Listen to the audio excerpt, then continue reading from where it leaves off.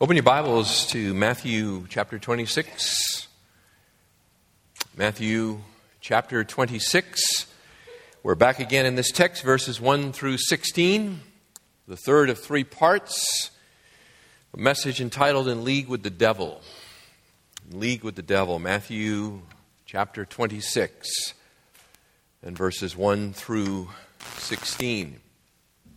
Beloved, history is replete with infamous villains, men and women who have betrayed both friend and comrade in the most despicable ways.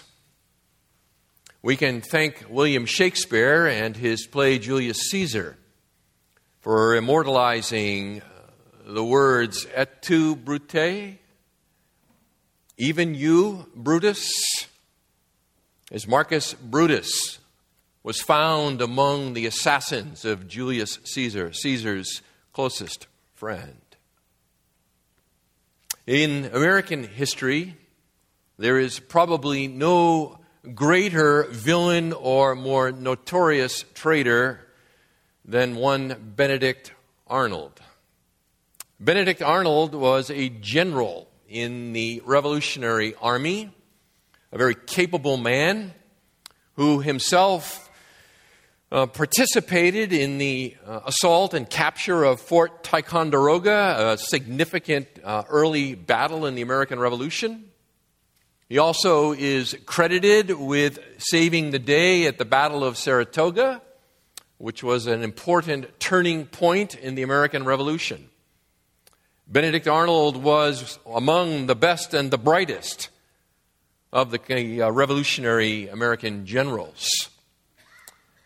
But Benedict Arnold was later stung by accusations of financial improprieties that questioned his character, questioned his competency with regard to various military operations. He was, in his opinion, not properly credited with his role, particularly in the Battle of Saratoga, and it led to great disillusionment. At one point in his life, he became so disillusioned with the American cause and the lack of recognition of his contributions to that cause that he reached out to the British and offered to turn over the American fort at West Point, New York, to the British Army in exchange for the payment of £10,000.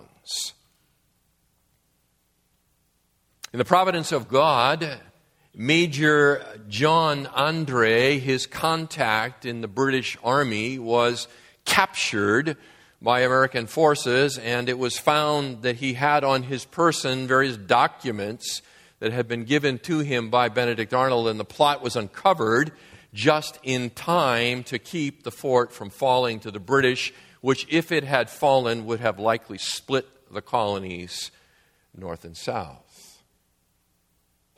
When it was discovered that the jig was up, so to speak, Benedict Arnold fled, avoiding capture, joining the British side, and conducting throughout the course of the war a series of raids on the American positions. He was never fully trusted by the British, and following the war, he bounced between London and Canada, trying to find a place to settle, and eventually died in 1801 penniless and essentially without friend. His name is legendary in American history as a traitor, to be a Benedict Arnold. But as legendary as his name is, of course, there is one name that rises above all the rest. And it is the name Judas Iscariot. Judas Iscariot. And his sad tale is told to us here in Matthew chapter 26 and beginning in verse 1. Let me read it for you.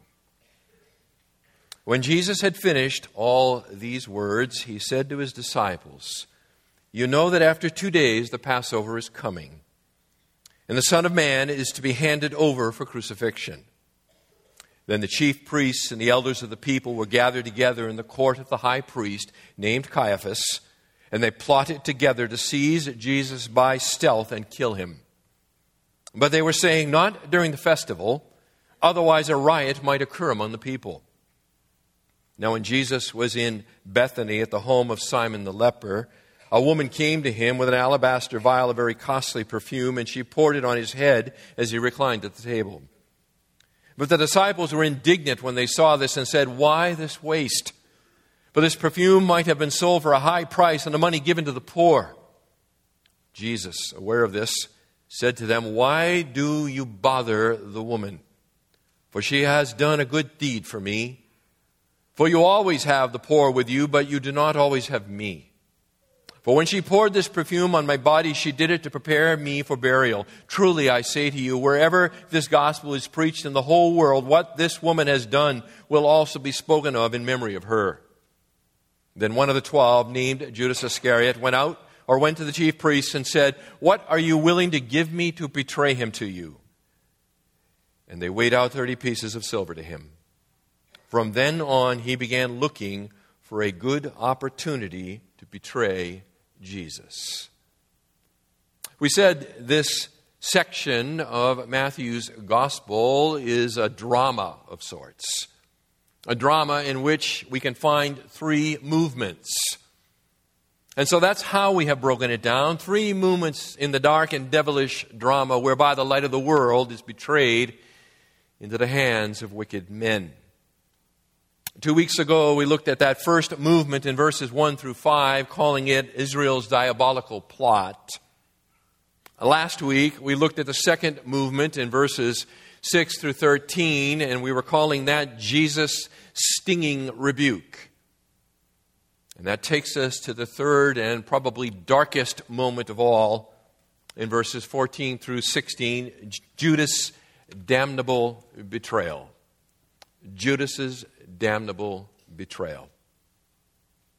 Beloved, in Luke's Gospel, in chapter 4 and verse 13, we find this written for us following Jesus' temptation in the wilderness at the beginning of his public ministry.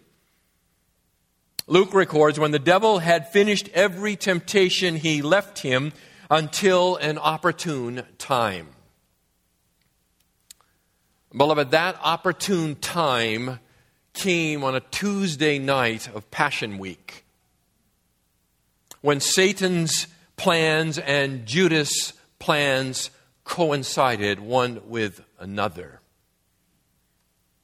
This morning I want to unpack with you verses 14, 15, and 16 of this section, Judas' damnable betrayal, and I want to do it in a series of 3 questions and answers.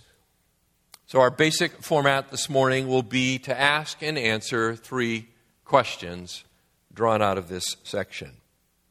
So question number 1 is simply this: what did Judas do? You might say, well, that's kind of an obvious question, but I think it's worth pausing and asking. What did Judas do? The answer to the question, and I give it to you up front, is simply this: defection. Defection. Notice what Matthew says for us here. Then one of the 12, named Judas Iscariot, went to the chief priests. Who was Judas? Who was this man? We don't really know a lot about him, actually. He appears in a few of the lists of the disciples, but there's not a lot of information about the man. We believe this about him. Well, we know for sure he is one of the 12, but we believe this about him, that based on the derivative of his name, Iscariot, which likely means a man of Kerioth, that he was from the area of Judea rather than Galilee. That would make him different from the other 11 apostles or disciples, the close compatriots of Jesus. He was a man of Judea. They were of Galilee.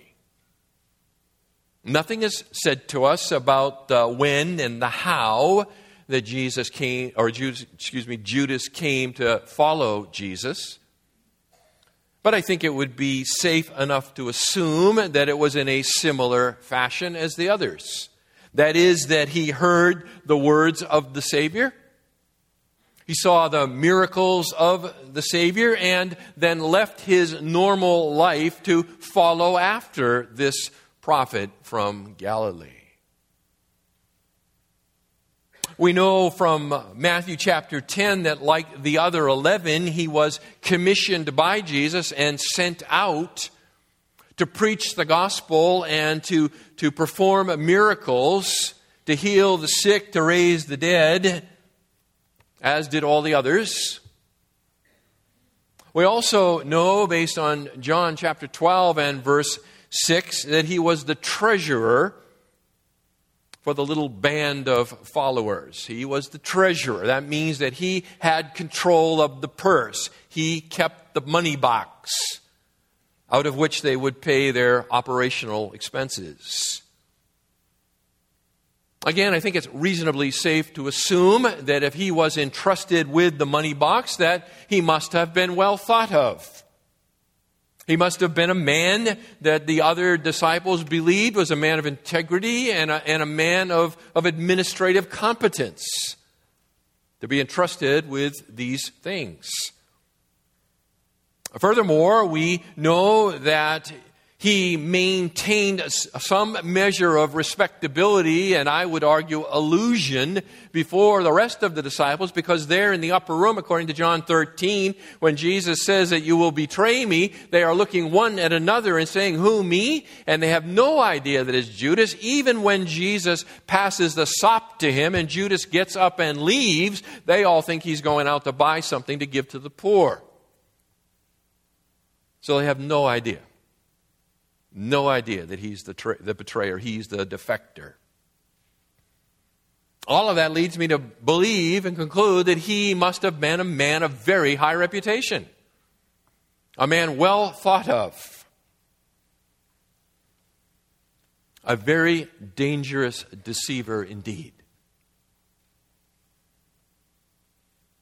Jesus himself, citing Psalm 41 and verse 9, says, speaking of Judas, even my close friend in whom I trusted, who ate my bread, has lifted up his heel against me. Judas was part of that inner group of disciples. Not the closest group, not the 3, but he was certainly part of the 12.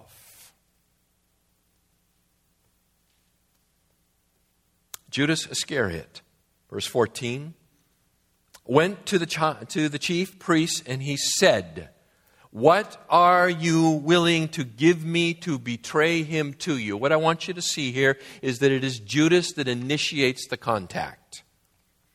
It is Judas who goes to the Sanhedrin. It is not the Sanhedrin that comes to Judas.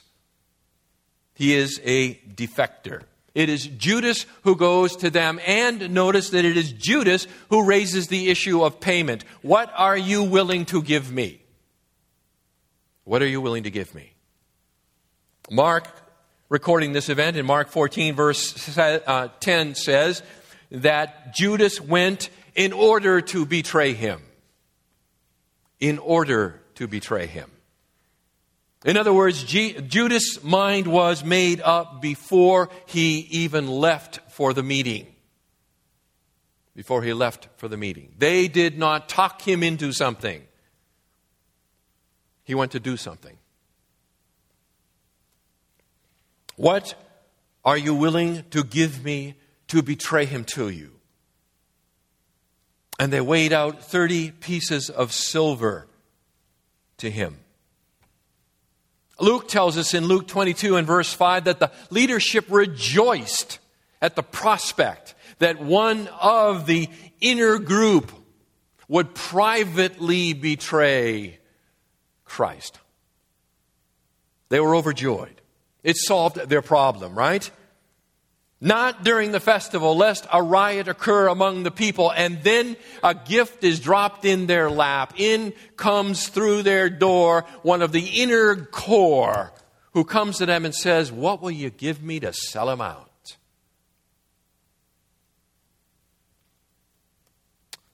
So they offer him 30 pieces of silver. 30 pieces of silver. According to Exodus chapter 21 and verse 32, 30 pieces of silver is the price of a common slave. It is the price of a male slave who is gored by an ox. The owner of the ox must compensate the master of the slave 30 pieces of silver. Zechariah, the prophet, in Zechariah chapter 11 and verse 12, speaks of this event. It is alluded to here, and it is spoken more overtly later on. We're speaking sarcastically there. The voice of the Messiah, speaking prophetically through Zechariah, says basically that they will sell me, decide what I'm worth, and they will sell me for 30 pieces of silver. Nothing more than a slave. Evidently, that was Judas's view of Christ. He's worth the price of a common slave.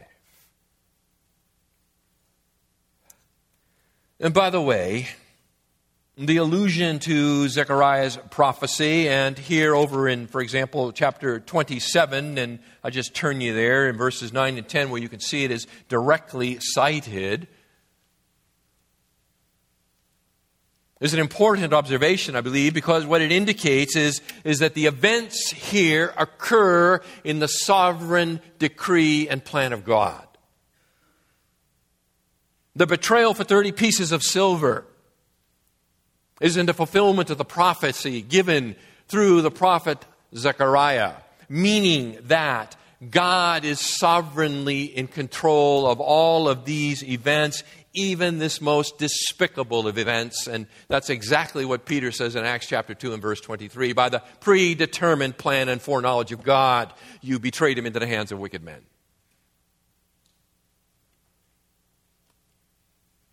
Yet Jesus says here in Matthew 26 and verse 24, it would have been better that Judas had never been born.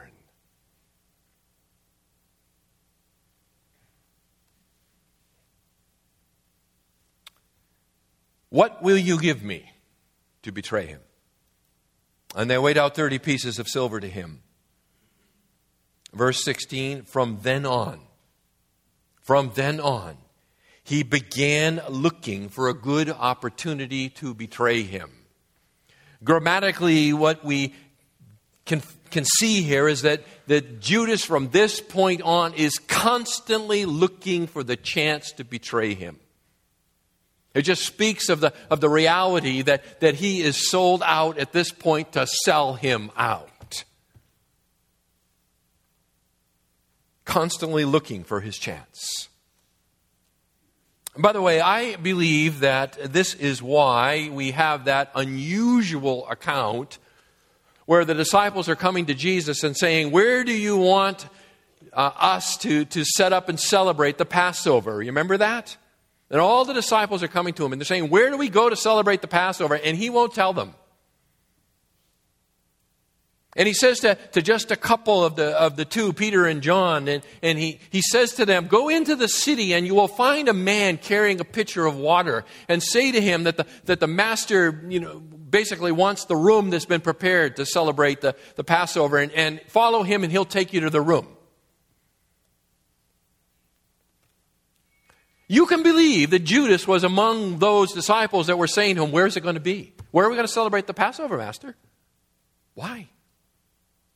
Because that's the place, that's the opportunity, that's the strategic moment to get Jesus alone and away from the crowd so that the authorities can come and snatch him away in the middle of the night. But wise as serpents and gentle as doves, Jesus will not give in and instead prearranges, and beloved, I can't prove all this, but this is my opinion on all of this, is that Wednesday, the silent Wednesday of the Passion Week, that Jesus has working out the details ahead of time with the host of the house where the room will be and the sign of the man in the picture and all the rest of it. I don't think that that's just like his omniscience that he knows all this stuff. I think Jesus worked it all out. A plan to keep Judas in the dark so that Jesus could celebrate the Passover and yet still die on the Passover. More of that later when we get to that section. But Judas, this is going to be a struggle all morning. And if I mess it up, I'm relying on you to put the right name in the spot, okay? All right? My orthodoxy is, not to be compromised here by a slip of the tongue.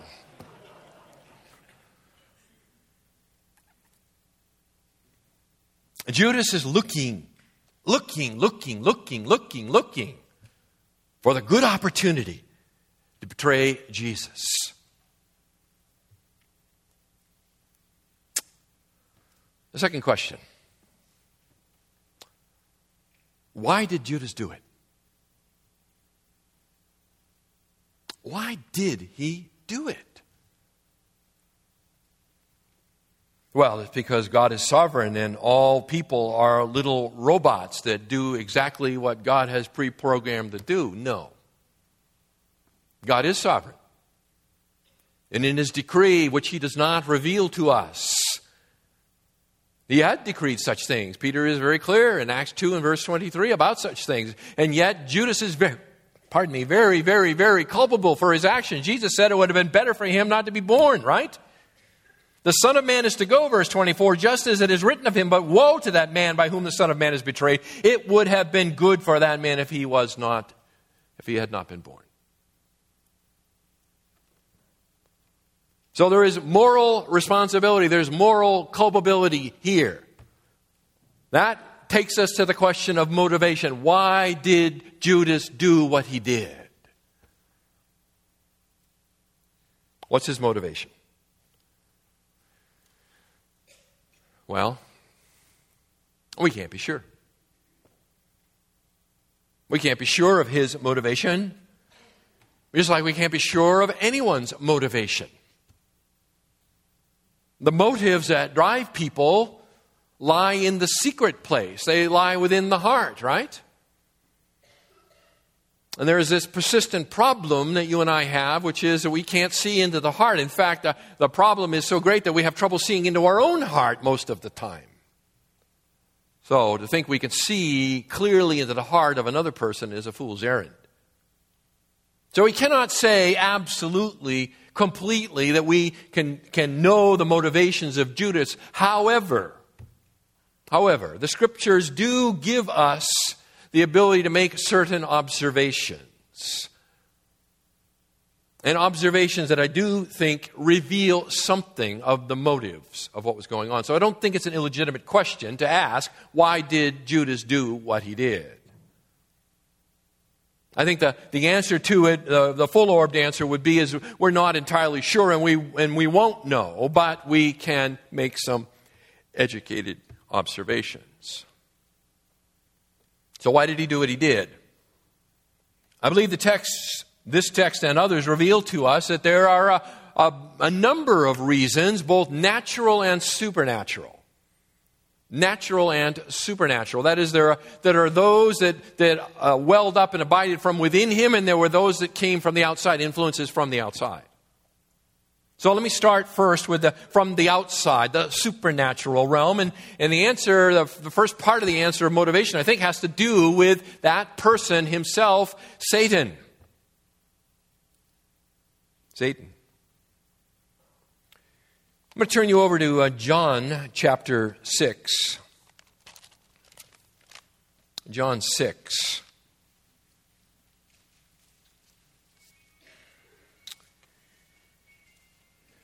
John 6 is the account of the feeding of the 5,000 and the results of that miracle. And remember when we talked about that eons ago here in Matthew, that the feeding of the 5,000 was quite an amazing miracle. It was accomplished probably sometime 6 months or so, maybe as much as a year, before this time here in Matthew 26, before the Passion Week. It represented essentially the collapse of what was known as the Greater Galilean Ministry, where Jesus spent 18 months preaching and doing miracles in and around the Sea of Galilee. That campaign, that Galilean ministry collapsed, and it collapsed with the event of the feeding of the 5,000. From that point on, Jesus was almost frantic, the text would seem to indicate, to try to find alone time with his disciples to prepare them for what was inevitably coming to them, which was his arrest and crucifixion. So this is a very important event that John narrates for us and gives us considerable detail on here in John chapter 6. And what I want to suggest to you first is there was a certain satanic direction to Judas' heart that was observable here following the collapse of the Greater Galilean Ministry. The end of chapter 6, of course, it says in verse 66, as a result of this, many of his disciples withdrew and were not walking with him anymore. And Jesus said to the 12, you do not want to go away also, do you? Simon Peter, speaking for the group, says, Lord, to whom shall we go? You have words of eternal life. We have believed and have come to know that you are the Holy One of God. And Jesus answered them, verse 70, did I myself not choose you, the 12? And yet one of you is a devil. Now he meant Judas, the son of Simon Iscariot, for he, one of the 12, was going to betray him. So, to call him a devil suggests that there is already satanic direction to his life, that he is moving in concert with the evil one. I'm reminded of Matthew 16, right, where Jesus says, I'm going to die, right? And Peter sits him down and says, let me just tell you how it really is, Lord, right? Far be it. And what does Jesus respond to Peter? Get behind me, who? Satan. Because at that moment in time, Peter was moving in the same direction as Satan. Here, evidently, Judas is moving in that direction. So there is the satanic direction going on here. I would suggest beyond that there is satanic suggestion in chapter 13 and verse 2 of John's Gospel. This is the night of the Last Supper. So this is Thursday night. John begins this little section here in John 13 talking about the Last Supper with a little bit of background material for the reader. And it says, verse 2, during supper, the devil, having already put into the heart of Judas Iscariot, the son of Simon, to betray him. So Satan had already put it into his heart, John tells us. So I call that satanic suggestion. So there's a satanic direction. Now there is satanic suggestion. Beyond that, there is satanic possession. Luke chapter 22, verse 3.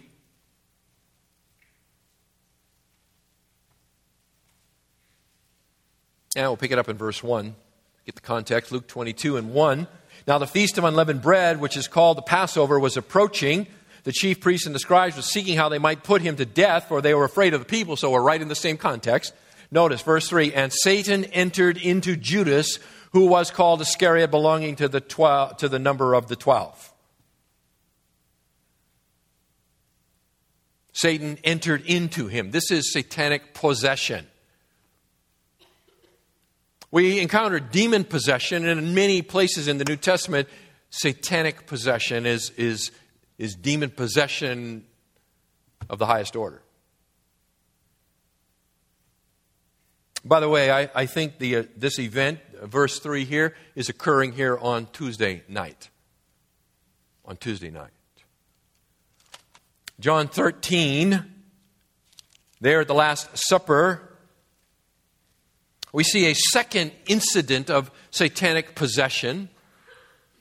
So Satan entered into him there, I believe on Tuesday night, here in John 13 and verses 26 and 27, when Jesus handed Judas the sup.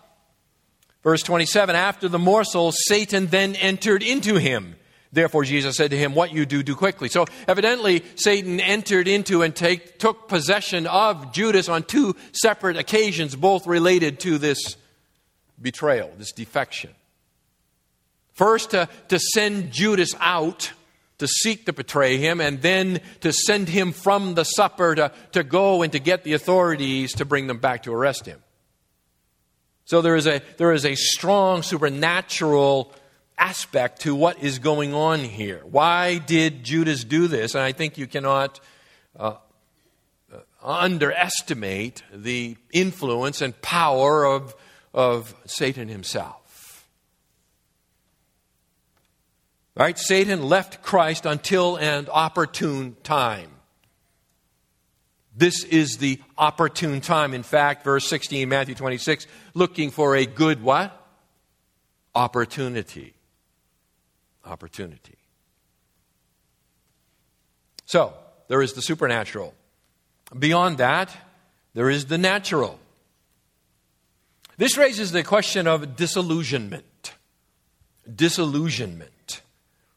Why did Judas do it? The possibility of disillusionment. I have a question mark in my notes next to the statement disillusionment, next to the word disillusionment. And the reason I do that is because I'm not sure on this. But this is very popular among people, and it certainly has a certain sense of credibility to it, at least in a general way. The popular theories go something like this. One is that Jesus was not the political deliverer that Judas expected him to be. When Judas signed up with him, he was expecting Jesus to be the Messiah, the political deliverer from Rome. That's what he wanted. That's what he fell in love with, as it were. And then later, as he came to realize that Jesus was not what he fell in love with, his love turned to hatred. Kind of, like Amnon and Tamar. You remember that? In 2 Samuel, first he loves her, and then he rapes her, and then it says he hates her with the hatred that exceeded the love with which he loved her. So that's one popular theory, is that Jesus just didn't measure up to what Judas fell in love with. Another is that Judas acted in order to sort of force Jesus' hand. That is, to cause Jesus to either make a deal with the Sanhedrin to share power, or to openly declare himself as Messiah and back up those claims with miracles and basically overthrow the Sanhedrin. That's another popular theory of the disillusionment motive. So it's essentially that Jesus doesn't turn out like what Judas thought he signed up for, and so therefore he takes matters into his own hands. And again, they would look for support in this in John's gospel and in the events of chapter 6, right? The crowds, according to John 6, the crowds want to force Jesus and make him king. He's fed 20,000 people. They say, okay, let's grab him, let's make him king. And Jesus sends them away. He eludes their grasp. He's not interested in being the political deliverer. Instead, he responds back to them with a call for total spiritual commitment. If you don't eat my body and drink my blood, you have no part in me. And we're told in John 6 that this is a hard statement, a difficult statement. Not difficult to understand, difficult to accept. And so they want nothing more to do with him. And they leave him. They abandon him. The end of John 6. The idea is that as the crowds leave, as it becomes obvious that the Galilean ministry is collapsing around him, his popularity is going to be shrinking, that Judas is growing disillusioned with this whole thing. And then there on the Mount of Olives on Monday and Tuesday, Jesus slams the door shut on the nation when he proclaims judgment upon the nation, right? And he says, you will not see me again until you say, blessed is he who comes in the name of the Lord. And so for Judas, like the whole thing has crumbled. He's given his life to this, and it has fallen apart all around him. And so he therefore is greatly disillusioned. And so he goes to the authorities to try to make something happen. Later, those would say he realizes the folly of his behavior and he goes out and he kills himself. I don't think so. I'm not saying there wasn't disillusionment was delusion too, but disillusionment involved. I just don't. I think that's doesn't really comport with all the facts. Like Jesus saying in John chapter 6 and verse 70, one of you is a devil. One of you is a devil, meaning that Judas is committed to betrayal right there and right then. Not waiting until Jesus comes into the city, rides in on the donkey ride, and everybody loves him. But then he messes up by on Monday and Tuesday offending everybody until they'll have no part of him. The problem is that Judas is already at that point actively opposed to Christ. Beyond that, in John 6, I don't know if you're there or not, but you can go back there and look at it real quick. John 6 and verse 71.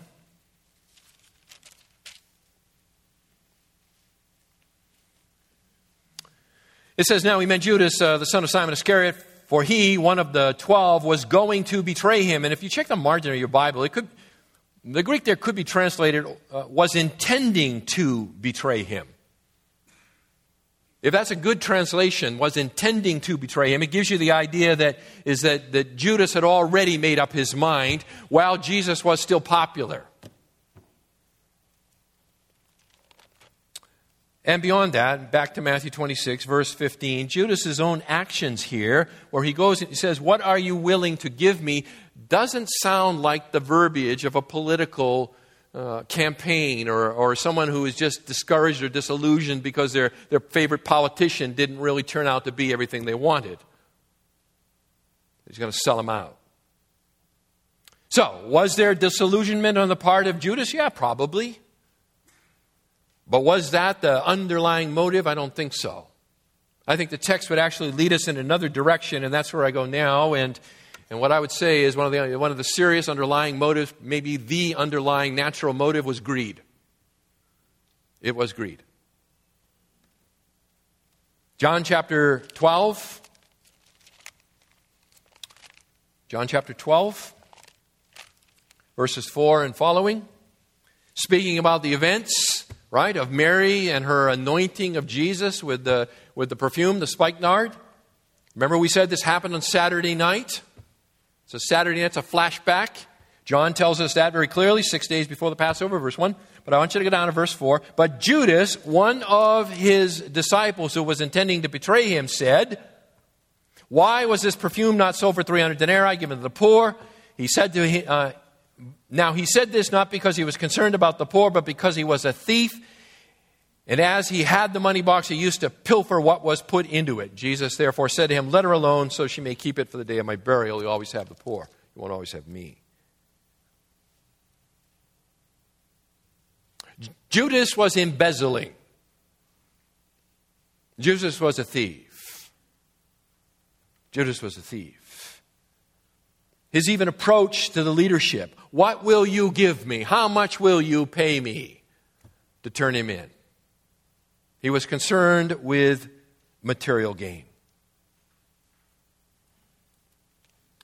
By the way, turn over to 1 Timothy. It's a rainy day. You guys aren't going anywhere, are you? 1 Timothy chapter 6.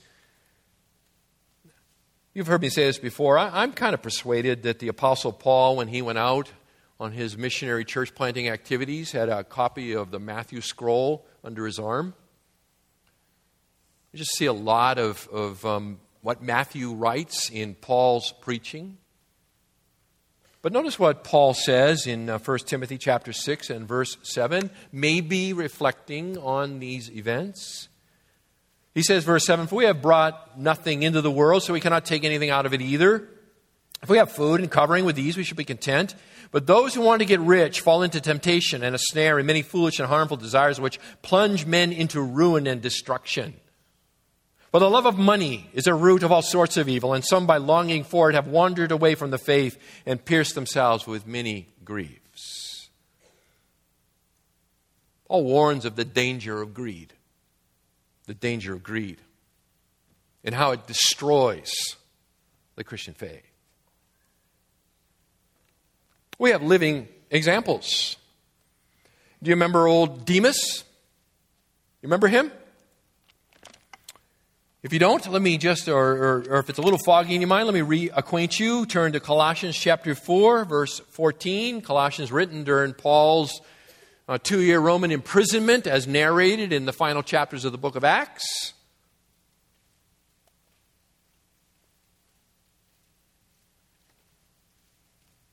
There at the end of Colossians, a letter he writes to the church at Colossae, and he's sending greetings to the church there. Verse 14, Luke, the beloved physician, sends you his greetings, and also Demas. So Demas is counted among the faithful, among the workers with Paul, one of his closer associates. And then you go to 2 Timothy chapter 4, pinned right there at the end of Paul's life, as he has been re-imprisoned in Rome now a number of years later, perhaps 5, maybe 6 years, maybe even a little longer than that later, facing the executioner's blade. And notice what he says in 2 Timothy chapter 4 and verse 10. I'll pick it up in 9. He says, Timothy, make every effort to come to me soon, for Demas, having loved this present world, has deserted me. He has deserted me. One who was to be commended to the church has now deserted the cause of Christ. Acts chapter 8 and verse 20. We're introduced to the sad case of Simon. There the gospel has gone to Samaria, and there's been a movement of the Spirit, and Samaritans have gotten saved. And there is this character, Simon, who it says has professed faith. He has believed. He's been baptized. And then the apostles come up from Jerusalem and they perform these miracles. And by the laying on of their hands, the Samaritans begin to evidence the receipt of the Spirit and the speaking of tongues, showing to the early church that in the body of Christ, in this new work of God, that there is neither Jew nor Gentile. Samaritans are welcomed on the same and equal footing as the Jews. But he is impressed with the ability to impart the gift of the speaking in tongues, and so he wants to buy it. Wants to buy it. Notice verse 20. Peter said to him, may your silver perish with you, because you thought you could obtain the gift of God with money. You have no part or portion in this matter, for your heart is not right before God. Therefore repent of this wickedness of yours and pray that the Lord, if possible, the intention of your heart may be forgiven. For I see that you are in the gall of bitterness and in the bondage of iniquity. But Simon answered and said, pray to the Lord for me yourselves, so that nothing of what you have said may come upon me. History tells us that Simon became a fierce opponent of the church. We certainly have the case of Judas himself. I'm reminded of Matthew chapter 6 and verse 24, the Sermon on the Mount, where Jesus is preaching to his disciples, certainly the 12, and where he says in verse 24 of chapter 6, no one can serve two masters, for either he will hate the one and love the other, or he will be devoted to the one and despise the other. You cannot serve God and wealth. Not it's difficult, you cannot do it. You will hate one and love the other. It's impossible. It's impossible. Judas sells the Messiah for the price of a slave. Greed, beloved, I think. Greed lies at the bottom of his motivations. But I think anger also plays a part. I'm back in Matthew 26. I think anger plays a part. What part did anger play? I think anger was the trigger. I think anger was the final trigger here. It was the trigger event. And again, I'm putting this together from the text and the context and the way the events are ordered and narrated to us. Right? So in John 12, we're told that the event with the perfume and the rebuking of the disciples, in which John tells us that Judas is the chief spokesman. Because why? Well, because he's stealing. And Judas severely rebukes the disciples, meaning Jesus severely rebukes Judas. That's Saturday night. Yet when you're in Matthew 26 and Mark 14, who both recount the event, notice that they lift the event of the anointing with perfume out of its historical context and they draw it forward to Tuesday night. They insert it into the narration of Tuesday night. Chronologically, you would go from 5 to 14. But they give us, Matthew and Mark both give us 6 to 13, the event that occurred before. Why in this place? I think the answer has to be is because it is the event that happened Saturday night that moved Judas to put his plan into action. Verse 14, Matthew 26, then. What then? Then after the anointing. Well, not strictly chronologically, no. But motivationally, yeah. Judas was humiliated by Christ. He was rebuked sharply by Christ. And I think he was so piqued by that his anger welled up within him and he launched his plan. And he began to seek out how he might betray him.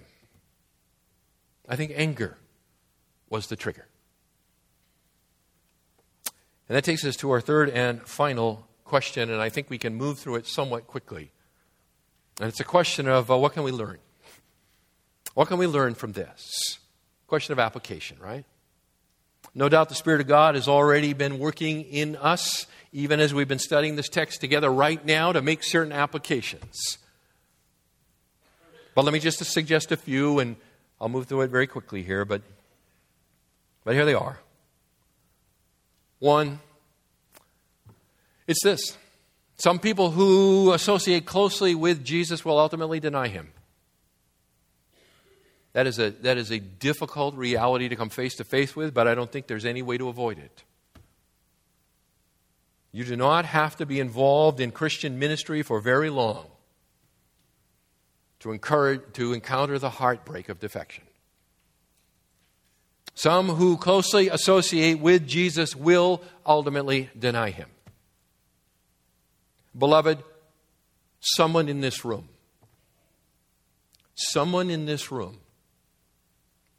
will ultimately deny Christ. Someone. Maybe more than one. May that sober us. May that sober us.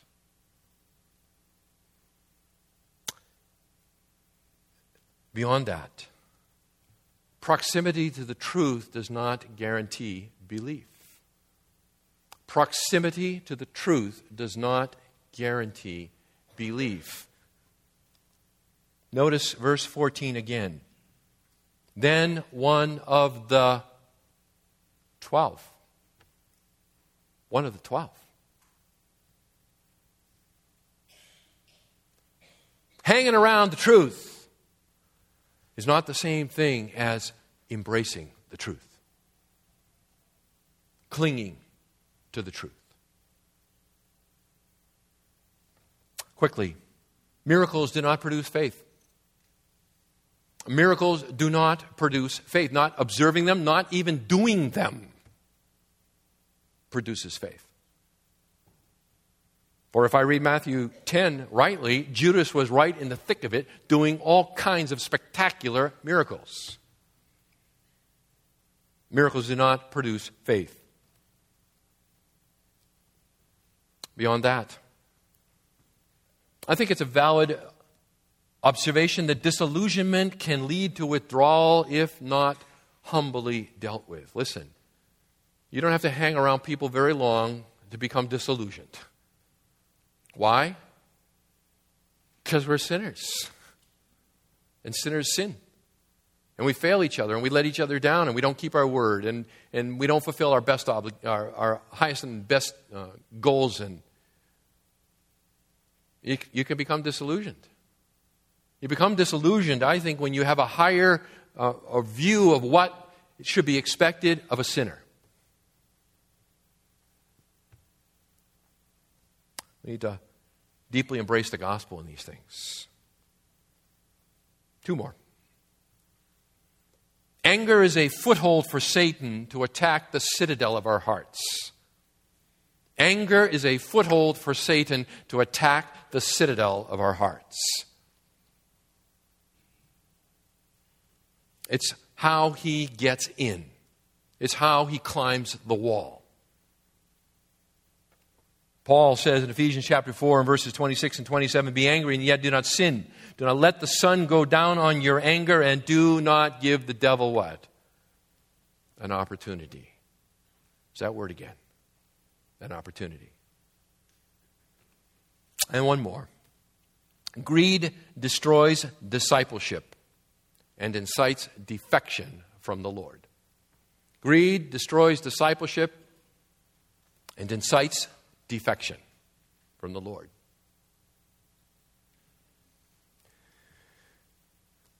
We could close here now, and that'd be hard. Beloved, of the gospel. The gospel is the anchor of our soul. The gospel is the answer to our predicament.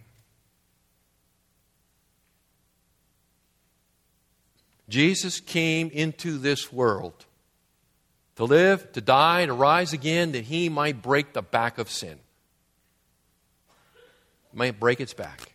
That he might share with those who would receive him by faith the life of the age to come in their very soul. That sin would no longer have dominion over them. That they would be transferred from the realm of sin and death in Adam, now united with Christ. They would live free in the realm of life, grace, truth. Jesus sets us free. He sets us free. So there is definitely a place to examine our own hearts, a place for introspection. In our earlier scripture reading out of 1 John 3, there's certainly much there to think about and love, and how do we live out this faith we proclaim. But beloved, it is never based on my performance. It is not about how good am I doing. It is about what God has done in Christ. And he invites me to believe upon that reality. And he will set me free. I encourage you this morning. If your faith is wavering, if you find yourself in a place where you know you shouldn't be, there is a way back. Jesus' arms are open wide. Come to me. All you are weary and heavy laden, right? And I will give you rest. Come to Jesus. Let's pray. Father, thank you for the depth and breadth of the gospel of Jesus Christ. Thank you that there is no prepayment that we must make. Thank you that we don't need to labor under the delusion that we could somehow make ourselves savable, or that we must make ourselves savable. Instead, we come with all of our guilt, all of our wretchedness, and we lay it at the cross of Christ. Like Pilgrim in Bunyan's allegory, we come to the cross weighed down with the burden of sin, and we let it go. And yet, like Bunyan's allegory, oh Lord, it seems that we continue to pile it back on. Help us to recognize the reality of what Christ has done in us, and may you enable us to live free in Christ. May the gospel wash our hearts and minds. May it set our priorities. May it wash and direct our thinking. And for that one or ones here this morning, Father, who are on a path of destruction. They've either turned from the path of life to the path of destruction, or they've never even attempted to enter into the path of life. May today be their day. Save them, O God. I pray in Jesus' name. Amen.